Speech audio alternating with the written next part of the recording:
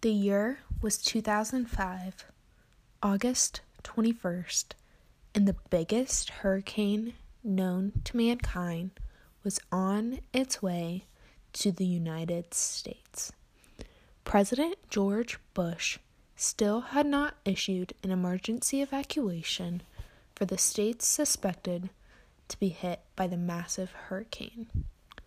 The city of New Orleans had no idea what they were in for. They had no idea about the massive destruction that was going to happen in their city in less than 3 days. This hurricane was one of the world's first Category 5 hurricanes. Winds hitting a high of 175 miles per hour and a low of 100 miles per hour. To this day, 705 people are still reported as missing from this tragic event.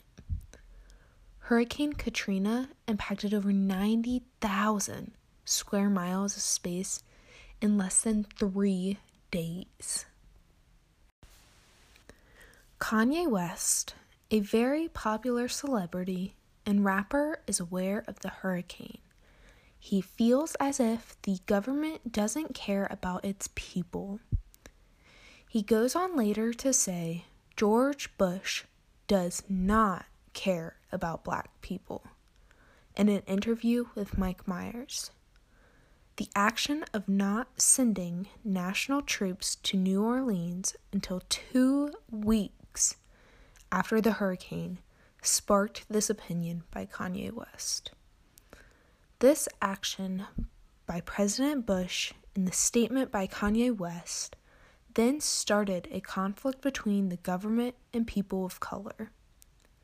By Kanye being able to advocate for people of color really opened up a new community that brought people together during this extremely difficult time of Hurricane Katrina. The interview with Kanye West led to viewers being encouraged to donate to the American Red Cross. This benefit generated $50 million from less than 8.5 million viewers. Hurricane Katrina destroyed thousands of houses and killed hundreds of people, and leaving hundreds of people missing.